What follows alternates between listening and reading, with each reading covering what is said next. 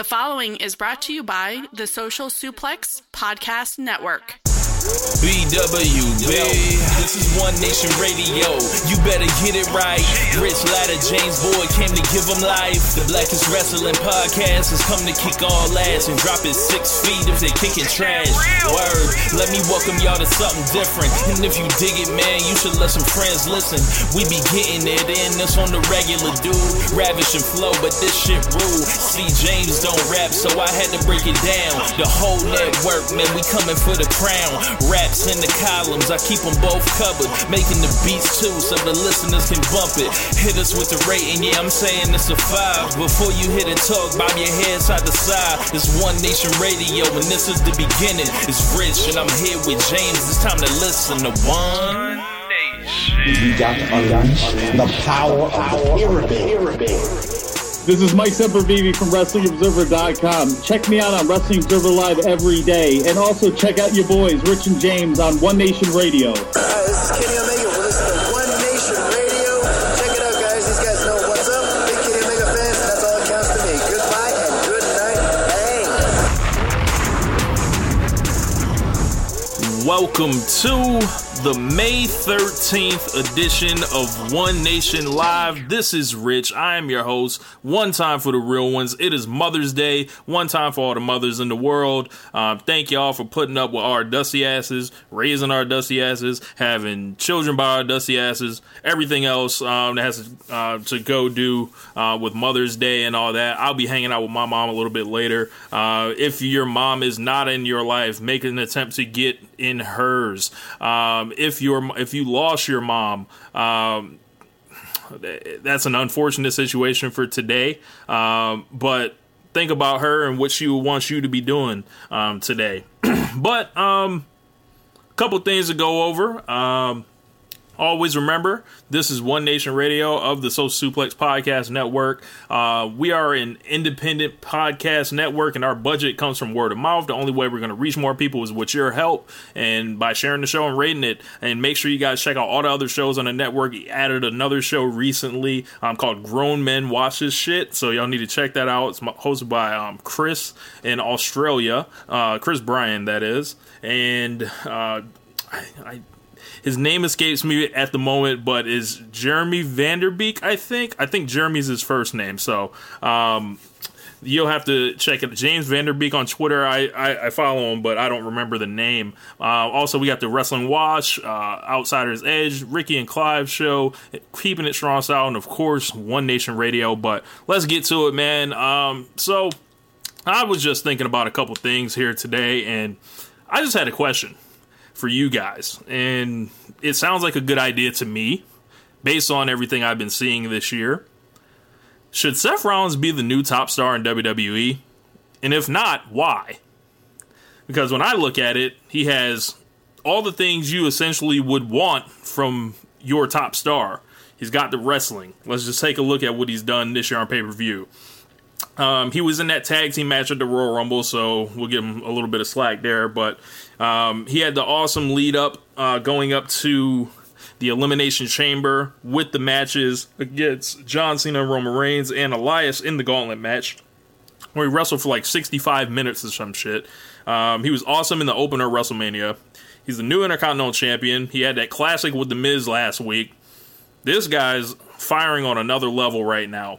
And what's happening is, you know, when you have those type of knee injuries and everything like that, it kind of takes you a while, no matter what, to get back to that form. Regardless of what the doctors say, hey, you're good to go to run out there. There's still something up top that I felt like was affecting Rollins for a couple years. And I, had come on this show many times, and I was like, well, he's kind of like a pitcher that used to throw 100, but now he throws like 96 or 95. And I don't know if he's going to have to start developing the off-speed stuff. But what we're seeing here is a magnificent return to form with Seth Rollins, because this dude has decided, you know what, I'm a babyface now, the crowd is rooting for me, and I'm about to show out. And that's what he's been doing all year thus far. I think he's been the Wrestler of the Year in WWE. And of course, like, this dude has been around forever, essentially, like since 2012. He's gone through many character changes, and he has the crowd supporting him. Whether he's a heel, he gets the right reaction. Whether he's the babyface, he's now figured that out to where he is getting the right reaction. You know, when it comes to the crowd support, he's not someone that you have to worry about sending out there and the whole building getting hijacked. Rollins has people into him by his performance and also by who he is, because once they closed that loophole of him with Dean Ambrose, there was nothing else to hold over Seth Rollins' head. You know, he had to get through the Triple H thing where he had to be made to look a certain way.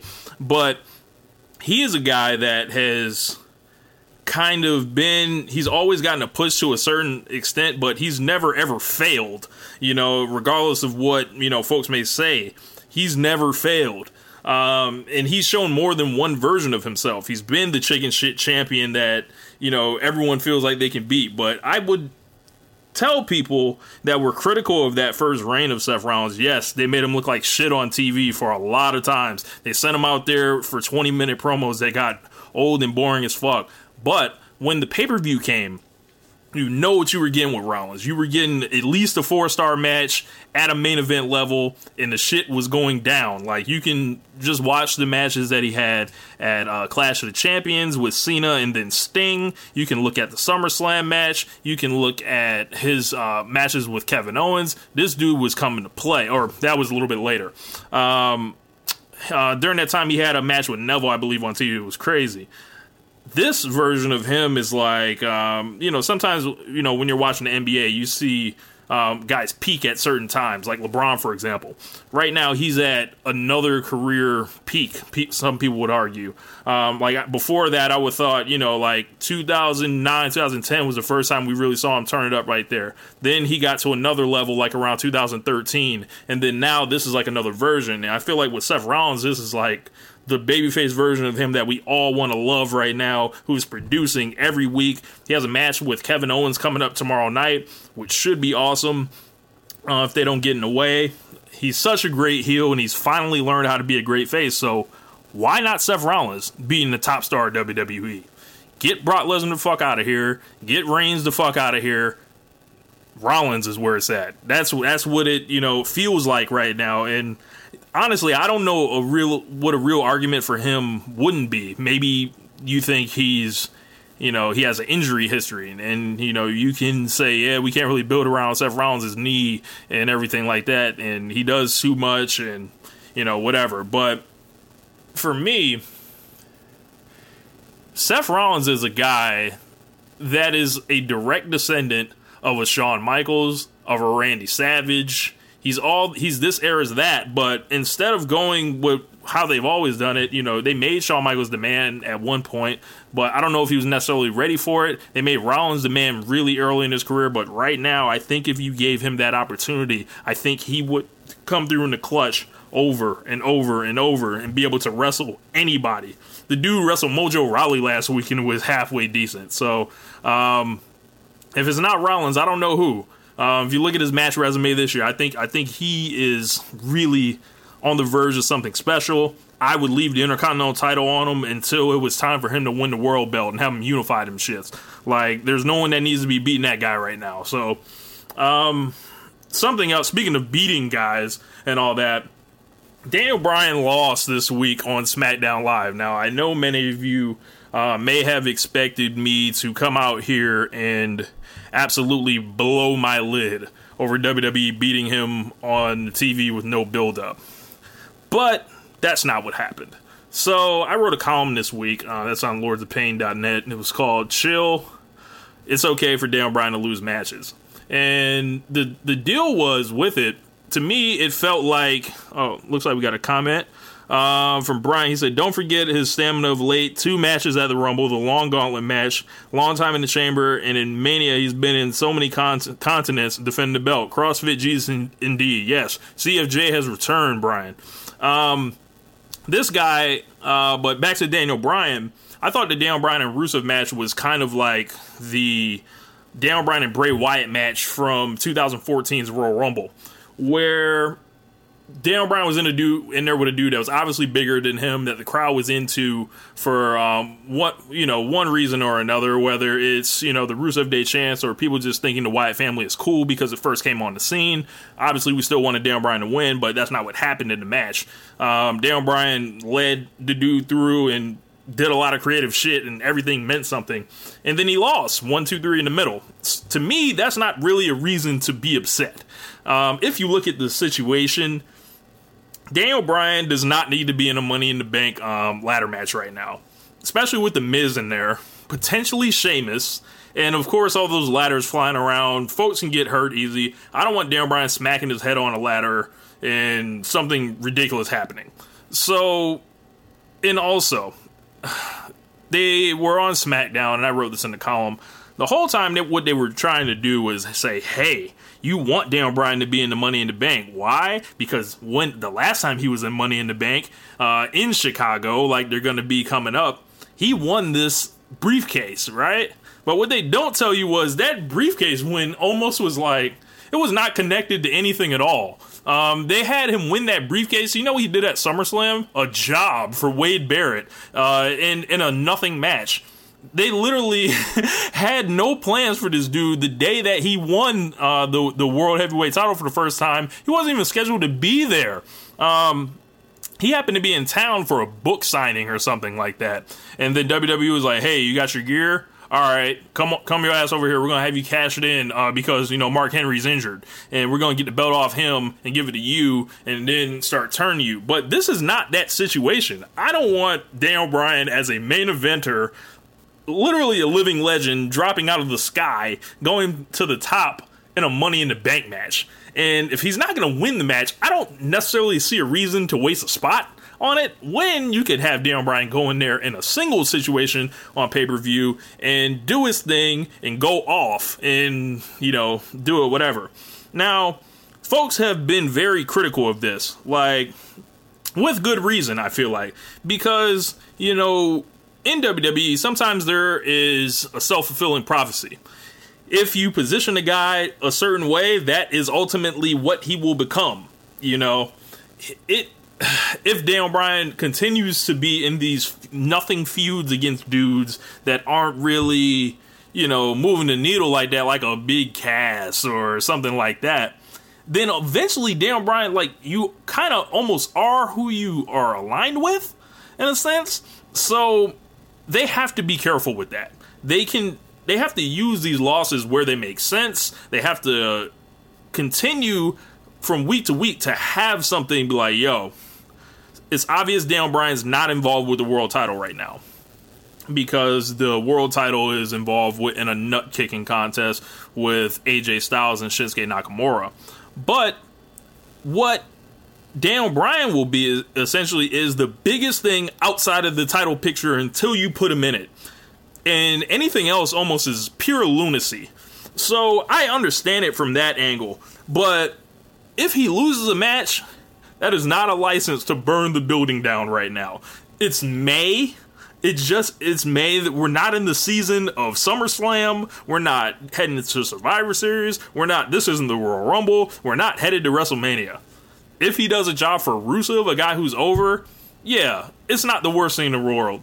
The only other thing is don't book the match, which is a valid criticism because if you have two dudes that are over, why do you want them potentially, fucking each other shit up? Why don't you have them beat the other dudes? I don't know, but I didn't flip out over it, and I thought, it was a good thing that they went ahead and just did it for real rather than having Big Cass jump out of nowhere and taking the low-hanging fruit that would have came with that. Because I always wanted to see Bryan versus Rusev because Daniel Bryan is good wrestling these big husky motherfuckers. Like, something about the way he strikes and all that, it just works. Like, he can wrestle, like, if you put him in there with Rollins or AJ, that's, like, one thing. But when he wrestles, he's a guy that excels wrestling these guys that you don't think necessarily have the chops in the ring like that. So, I don't know, man, like, it's such a sensitive thing with Daniel Bryan because he's such a star, he's so beloved, and you don't obviously, think that he should lose ever at this rate, like when you're that over. I think they just have to be smart. don't get in the habit of beating him like a drum, because, you know, this cannot be a trend. Because if you do that, then Daniel Bryan will just walk on your ass, and I'll be like, sure, leave. Like, his contract comes up in September. I haven't heard anything that he's re-signed anything. So I think this is a good, you know, summer and chance for Daniel Bryan to just pretty much fill them out, you know. Have him come out there and say, hey, you know, let's see how you treat me. You know, what plans do you got for me? And then if they're like, you know, we really ain't got shit for you, we're just going to use you to put dudes over. Nah, bro. Go to New Japan. Go wrestle Matt Riddle. Go fight Suzuki. Go fight Okada. Go fight Omega. Go fight everybody. Because he's going to be so much hotter on the outside than being, you know, positioned to wrestle Big Cass. So I think they need to, as I mentioned, just be careful with that and use those losses where they can, rather than using those losses because it's just something to do. So, see what we got. We got, shout out to everybody tuned in and listening. Looks like we had Ben in the building. We had Dylan. We had Dion, Omar, Brian, and Nick right now. So, let's see. The only other thing that about the Daniel Bryan stuff, we've been here before. And I'm just going to read an excerpt from the column. If I haven't convinced you yet, think of it like this. Daniel Bryan's entire career has been a roller coaster.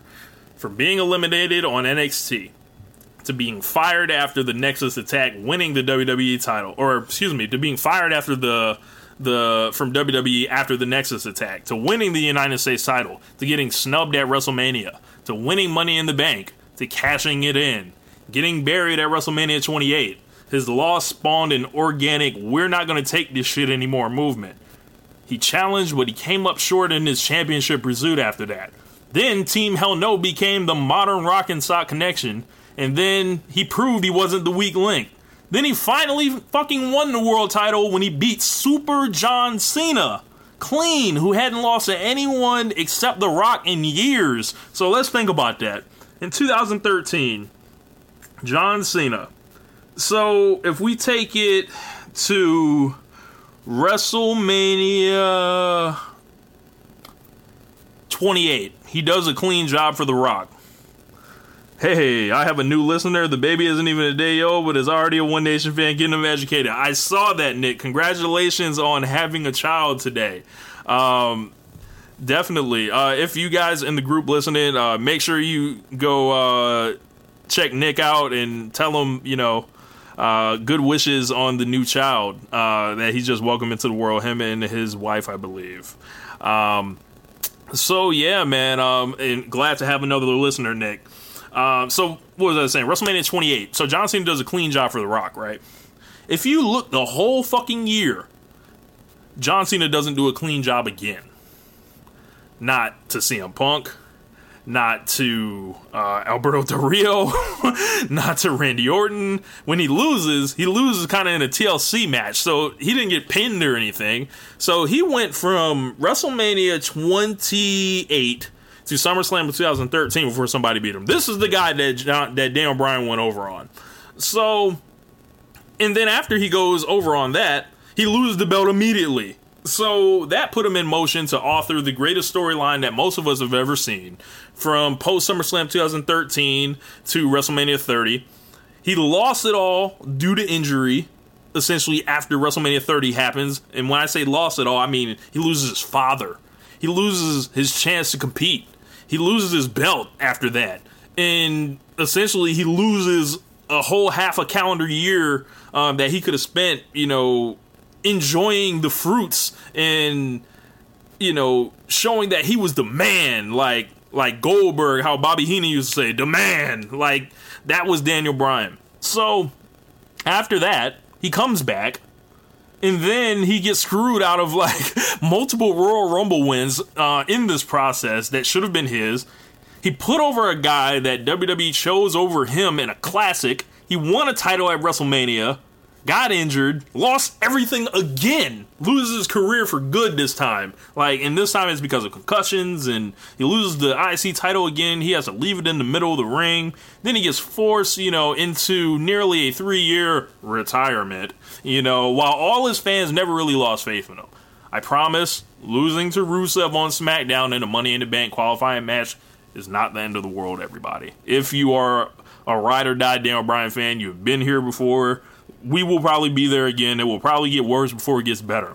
But just try to remember what it feels like to be a Daniel Bryan fan. When these feuds are hitting, they're hitting like nothing else in wrestling. And I think that they will do the right thing with him over the summer.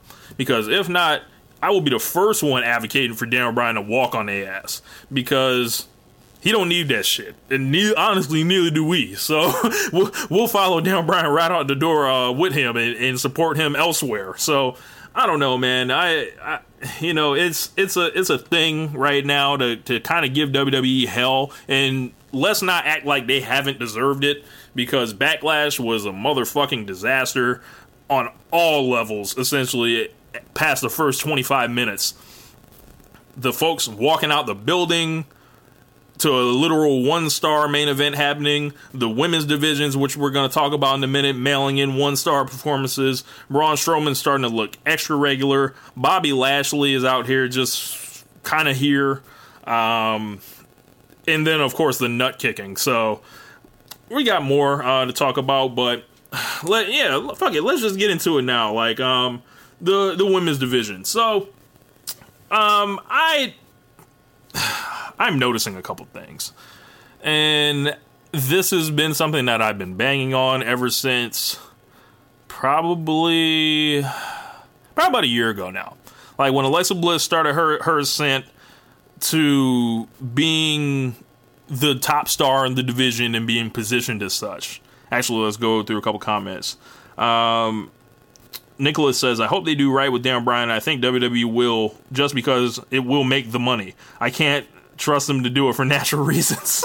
I feel you, man, because the thing with WWE is they have so much fucking money right now where they're bulletproof from all decisions. It doesn't matter, and it's almost kind of disheartening, and it's almost like, how do we even talk about this stuff? Because none of it literally matters, because they're going to keep making money. And that CM Punk promo keeps ringing true. It's like they're going to make money despite themselves. They could be making so much more money. I don't know. When we come at this stuff, especially on my podcast, it is from a point of critical, analysis and being the voice of the fans, trying to say, hey, we want to see the best for the wrestling company that we've all grew up watching. It's not just roll over and take it. It's not just, hey, if you don't like it, turn it off. No, we haven't watched this shit for this long for it to just fall into the fucking ocean creatively and become something unrecognizable. So us offering these critiques are from a place of passion, from a place of love, and also a place of yo, get y'all shit together. If you never had a friend keep it a buck with you, you don't really have friends. And we're WWE's friends in this case. We're keeping it a buck with them. Yo, this shit y'all doing, this is whack. Y'all need to clean this shit up. So, and that's kind of our role in this thing. What's up, Kiara? But yeah, let's get back to these women's divisions. So, our champions right now are Nia Jax and Carmella. Nia Jax on Raw, Carmella on SmackDown. I don't know where to begin. So, I think the time has come. And if it hasn't come already, it's going to happen soon. People are going to turn on Nia Jax. What up, Ricky? Celtics and Cavs. Who you got game 1? Let me know. Nia Jax, when they met her, cut that corporate ass, unseasoned promo. It was just the epitome of corporate speak, which just loses any regular person that's watching this. Whether you're a hardcore person, whether you're a person just tuning in, be like, hold on, that doesn't sound right. That doesn't sound natural. That doesn't actually sound like the person that would be saying this. Carmella, she's just not good. Like, flat out. And I don't know what it is with WWE and SmackDown right now. They have all these women lined up as heels that can't wrestle. So when it's time for these matches to happen, we're going to get pure bullshit. And I can only point at one person with this that has kind of changed the landscape. And essentially, she's not the worst one anymore, because I feel like Carmella's way worse than Alexa Bliss. So when Alexa essentially started replacing Charlotte on Raw as the top star of the division, they changed everything that, you know, the women's revolution came to define. These great matches we were getting out of Charlotte, Sasha, Becky, Bayley, Asuka. You can moonlight Natalya or Naomi in there, right? But when that started happening, I was like, whoa, uh-oh.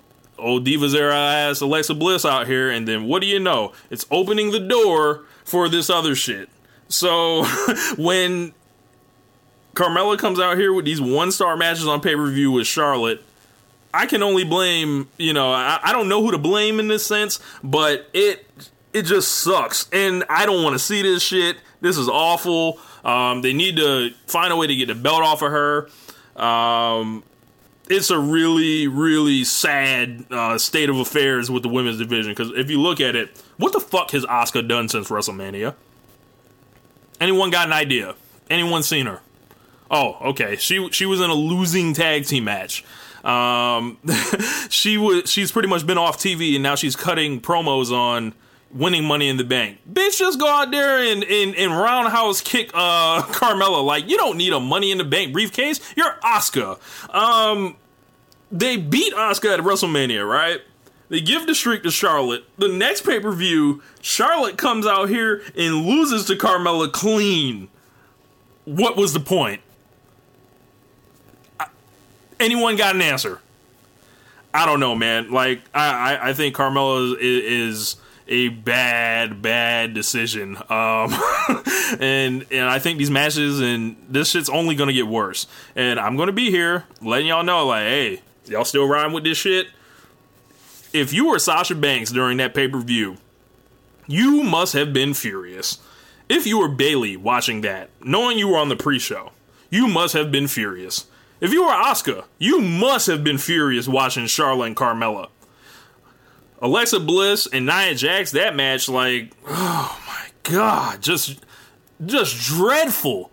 The referees were making up counting rules as they went in the match to disguise all the things that were going on. I don't know, man. Something's not right. It's kind of feeling like the Divas era, and I definitely don't want that. Because I feel like the women's division the profile has been raised to such a level now that I don't want them to fuck it up at this point. And if they come out here and keep doing this, that's exactly what's going to happen. And we're all going to be looking like, damn, they ain't never really jumped off Sasha versus Bayley. They ain't really never let Asuka get to that level again. Charlotte is still Charlotte. Where the hell is Becky Lynch? And we're going to talk about Becky Lynch in a couple minutes. Let's see. Natalya is you know, linked with Rousey, so they're going to do whatever they're going to do, but that's not happening for a while. What's going on? And eventually, Ember Moon's going to have to start putting these bad wrestlers over. And it's just like the lowest common denominator booking that's happening to the women's division right now. We'll just put it on somebody that can, you know, talk somewhat decent, but all her matches are shit, and we'll use that to get her booed.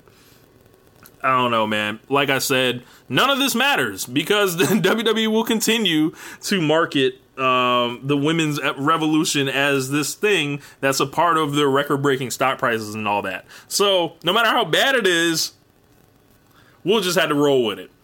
But, you know, when you look at NXT and you have Shayna Baszler tearing it up down there as a champion, being better than both of your champions combined, I think there's an issue.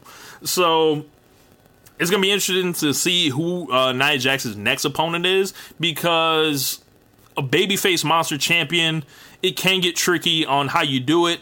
You can have her just run through people, but then the answer is, who does she wrestle? I feel like she's staring Ruby Riott and the Riott Squad in the face. She'll be going over Liv Morgan one week. She'll be going over Sarah Logan the next. And possibly, I think, Ruby Riott will be the one that ends up taking the belt off her when they cheat, to make her go nuts, and they'll get the belt off her in a rather short period. But I ask, where is Sasha and Bayley in all this? They are stuck in the never begin stop-start feud of the century. The Royal Rumble, Elimination Chamber, WrestleMania, getting back together, falling out, fighting each other backstage, reuniting, getting jumped by both of them. I don't know. Maybe I'll want to run it at this point, but I don't know, man. I only talk about this shit, so let's see. And by the time Sasha and Bayley happens, will people care? That's another thing, because they have kind of been so devalued in they've been so devalued by by Nia and Alexa taking center stage there, by the Riott Squad showing up, by Ember Moon showing up. It's like, come on, you've got the hottest feud that you can do, just kind of bubbling. I can only hope, and this is hope, that one of them wins the Women's Money in the Bank, right? And the other one wins the championship at some point. And they get a chance, and it's almost a situation like with Bayley, for example. We can have Bayley win that shit and announce that she wants to fight whoever the champion is, and she's going to cash it in straight up like a good guy at WrestleMania, at SummerSlam. And maybe she gets the belt off of, Ruby Riott, who can be a transitional champion, who can drop it to Sasha Banks, and then they go back to Brooklyn with Sasha versus Bayley. And I say that because it is still a long time before we get there. So they're stuck spinning their wheels, and it's so unfortunate because they're not going to get the TV time to really develop this shit, and they're going to have to really get creative, and that's why they're probably putting them back together right now to end up having a little mini squabble with the Riott Squad and all that. But I don't know, man. Becky Lynch, something's happening, everybody, and I came on the show last week saying, yo, the heel women wrestlers are so weak on SmackDown, right? She's clearly behind Charlotte, Asuka, and arguably Naomi at this point. But they're focusing on her a little too much. I think Becky Lynch is going to be turning, and I think they need to make it actually important. So I'd actually keep going with this. Bring her to Money in the Bank. Let her get screwed. Let her just keep losing, because that's all they seem to know how to do with Becky Lynch, is just beat her.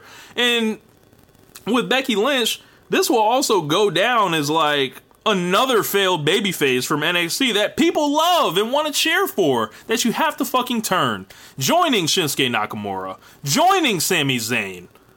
I don't get it. I don't know why it's so hard to figure out how to use baby faces, because people already like them. Half the job is done already. Just let them go out there and beat people. It's really not hard. You had Bruno fucking Sammartino. Figure it out. I don't know, man. And this isn't a problem, the bad wrestling heel problem. That's not exclusive to the women, because there's plenty of stankin' ass dudes that's just getting by on being bad wrestlers for the source of their heat. And that's kind of like the thing with the Roman and Jinder thing that's going to be interesting, is if people are going to actually cheer for Jinder Mahal, in this case, if they do, and it seems like they kind of did last week, but I want to watch a couple more cities. If Roman Reigns can't get cheered against Jinder Mahal, what do you do? Someone tell me. Oh, it doesn't matter because they have record-breaking stock prices. Sorry. So yeah, man, let's get into some of these questions that I have that were submitted. Looks like we have a question from Kyle Morris. He says, if All In is a sellout, how do you think it will affect the industry as a whole? honestly, I don't really know if it will affect the industry that much, rather than like, yo, these dudes were able to do this shit. Now, if this is like All In becomes an annual thing and it's like indie WrestleMania and they hold it in the second half of the year, like far away from WrestleMania, to where it doesn't have to compete and it can kind of be its own thing. Because mind you, people travel to all these, events, and I think that's something to take into account when looking at the ticket sales for the latest New Japan stuff for San Francisco. Because it's like, yo, people went to Long Beach, they went to New Orleans, they went to at this rate, there's a CEO show that's coming for New Japan in Florida that I'm going to.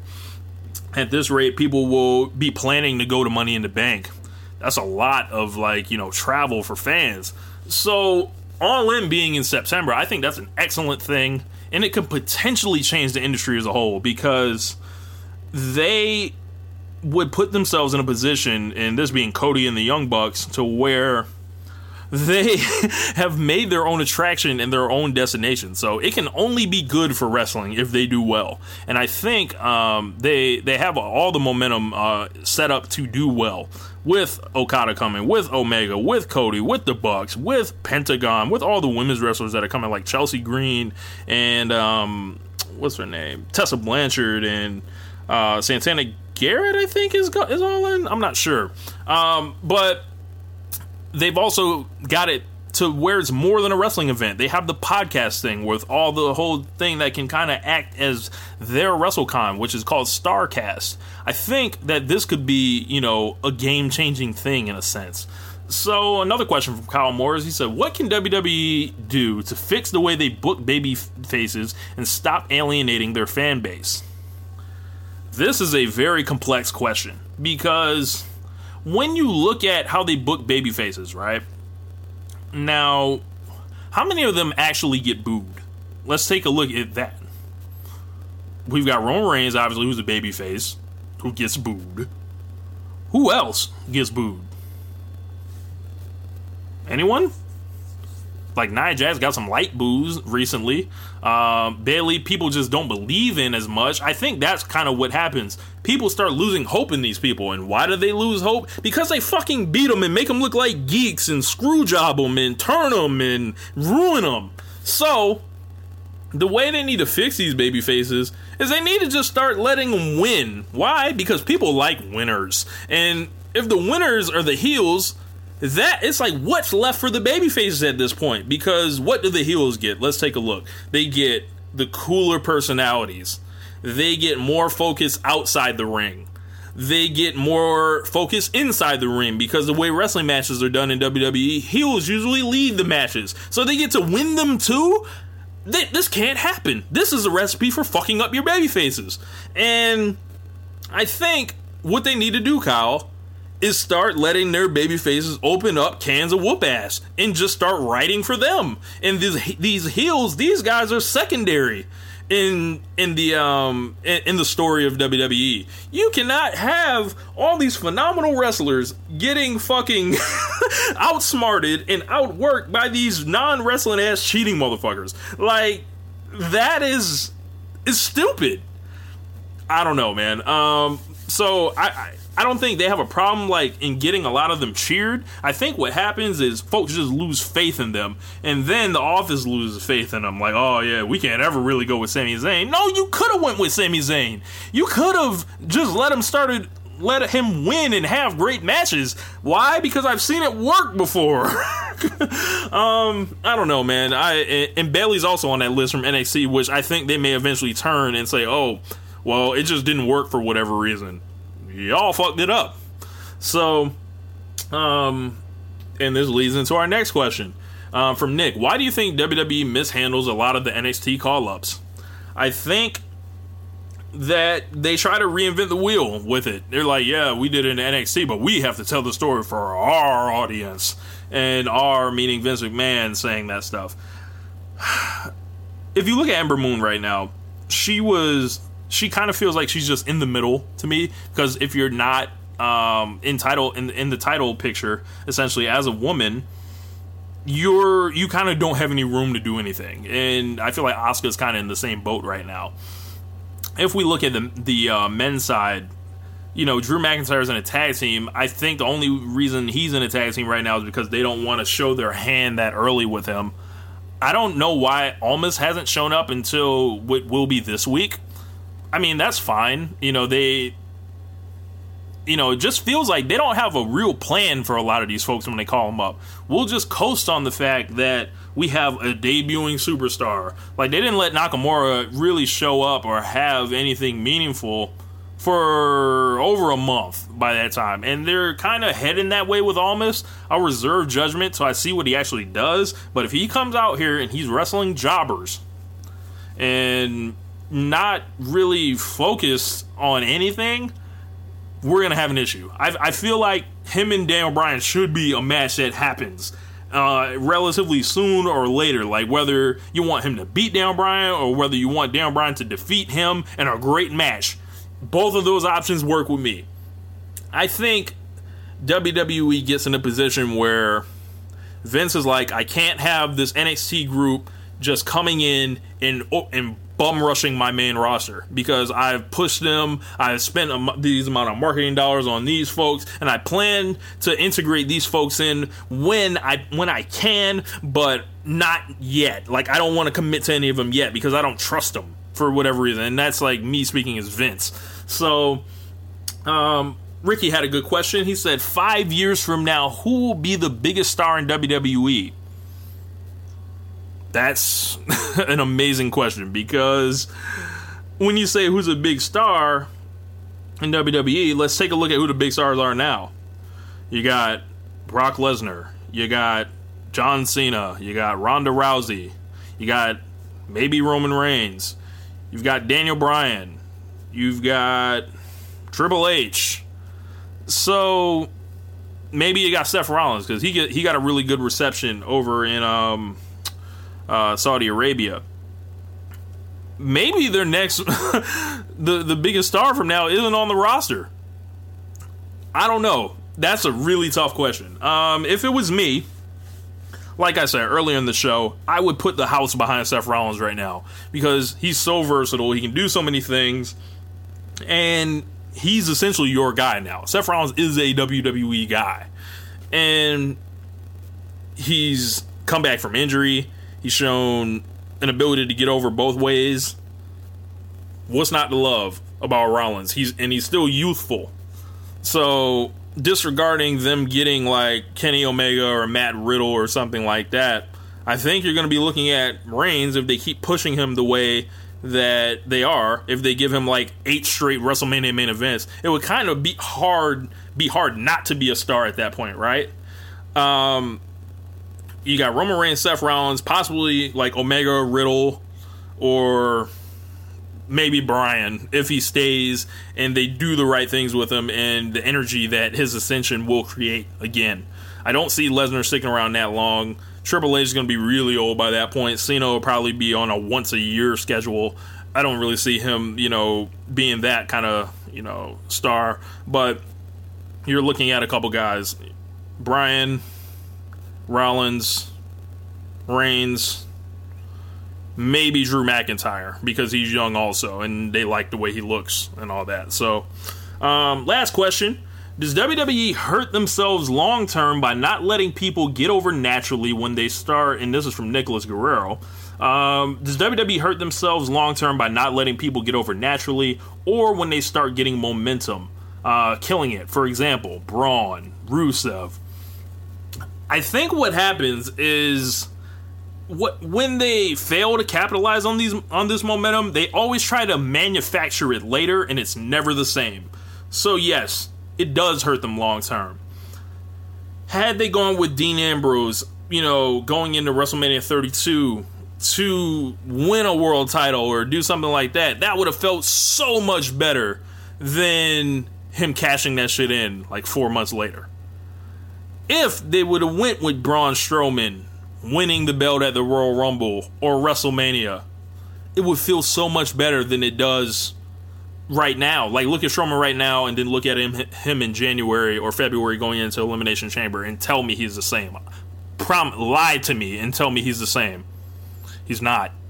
Because he's been doing these whole nothing tag team matches with Bobby Lashley while kind of waiting for the next real thing to develop for him. This is, like, for example, Elias is over right now. It's been an open secret. Elias, not my cup of tea. The whole thing, like the fake rock concerts and below average wrestling, not really my deal. But this guy's over. So what do they do to him? They have him get his ass whooped like a geek at WrestleMania. They have him, his segments get hijacked. And they did this whole 20-minute deal at the Backlash show where he ends up taking the move of Bobby Roode, who's not a star in the future, who's really not much of anything aside from an entrance and a catchphrase. Elias has so much more going for him instead of Roode, and what do they want to do? They want to kind of divert him towards Roode and not let him wrestle. They need to take advantage of this guy. And what they need to do is get him in there with the best wrestlers. Like, I think Elias and Seth Rollins need to fight at some point this year. And we need to really see if Elias can rise to the occasion and convert somebody like me. Because he's got everyone else. It feels like he has something around him that folks are digging. And I don't know I can't quite put my finger on it, but he has the size, he has a look, and he has a gimmick. So if he can get the wrestling there too, maybe you got a big star. But WWE will go ahead and just let people be over the way they want them over, rather than giving in to a Rusev or a Braun. There is no reason. Now, Rusev just got his big win this week against Daniel Bryan, right? That comes after how long? That comes after not giving him the tag team titles with Aiden English back in December. That comes after not letting him go deep into the Royal Rumble. That comes after not letting him get into the Elimination Chamber. Excuse me, not the Elimination Chamber, the 6-man match, and beating him with Shinsuke Nakamura and trying to redirect Rusev's energy to Nakamura. That comes after inserting him into the United States title match just to beat him with Jinder Mahal, who promptly loses the belt 8 days later. And that comes after never turning him babyface that entire time. Despite what it felt like, because it did feel like he was babyface for a little bit, but he really wasn't. So and that also comes after him literally getting put in a coffin by The Undertaker, which signaled his burial. So now that you want to give Rusev this big win, it's like, great, cool. He's in the Money in the Bank match. Is he going to win that too? Because if not, that win was for nothing. So I think they get themselves in trouble a lot. And what happens is they just end up in these situations where it's like, shit, we don't have anybody ready. When you could have had 3 or 4 guys ready at this point. But they're so one-track minded in a sense, and that's how we end up going into WrestleMania. And it's like, wow, everyone's got a kind of chance, like everyone else's chance seemed like it was, they were getting hot at all these other times, but when it comes to WrestleMania, they're not prominently positioned, and they all got to fall in line behind Roman Reigns. So they kind of miss it. They miss the wave on a lot of folks, and honestly, I think it's good for them to miss the wave. Why? Because if they can just snap their fingers and heat somebody up, right, then they have way too much control. And that's just not an era that we live in anymore. Because, in my opinion, the best kind of reactions come from WWE kind of dangling it in front of our face and us pouncing on it like, yes, that's what we want. Not, here, you want this, you want this, you want this. Nah, not really. Like, that doesn't kind of work for us, because remember, we're the fans. Like, I want the best wrestling possible, and seeing dudes that are over and folks that are putting on good shows and good segments and shit just going the way it's supposed to go. The matches are not supposed to be hijacked. That just happens when the crowd is at their wits' end with a company that feels like they're not being listened to by.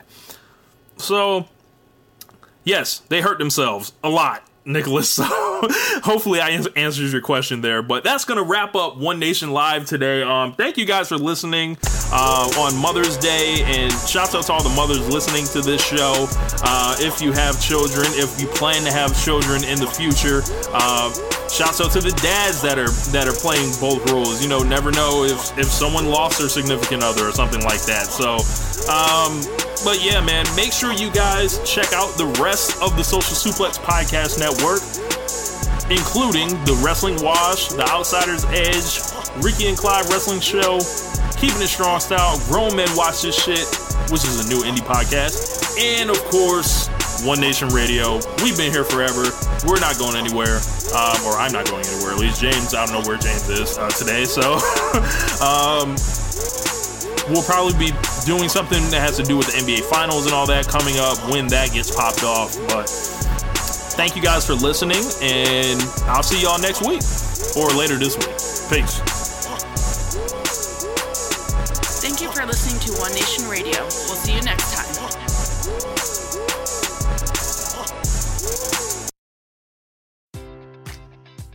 Enjoy all your favorite sports like never before at BetMGM. Sign up using code CHAMPION and receive up to $1,500 back in bonus bets if you don't win your first bet. When you register with BetMGM, you'll get instant access to a variety of parlay selection features, live betting options, and the best daily promotions in the business. And with BetMGM at your fingertips, every play and every game matters more than ever. Remember to use code CHAMPION and receive up to $1,500 back in bonus bets if you don't win your first bet. Place your money line, prop, or parlay bets with the king of sportsbooks today. BetMGM and GameSense remind you to play responsibly. See BetMGM.com for terms. 21 plus only. Virginia only. New customer offer. Subject to eligibility requirements. Rewards are non-withdrawable bonus bets that expire in 7 days. Gambling problem? Call 1-800-GAMBLER. Promotional offer not available in Washington, D.C.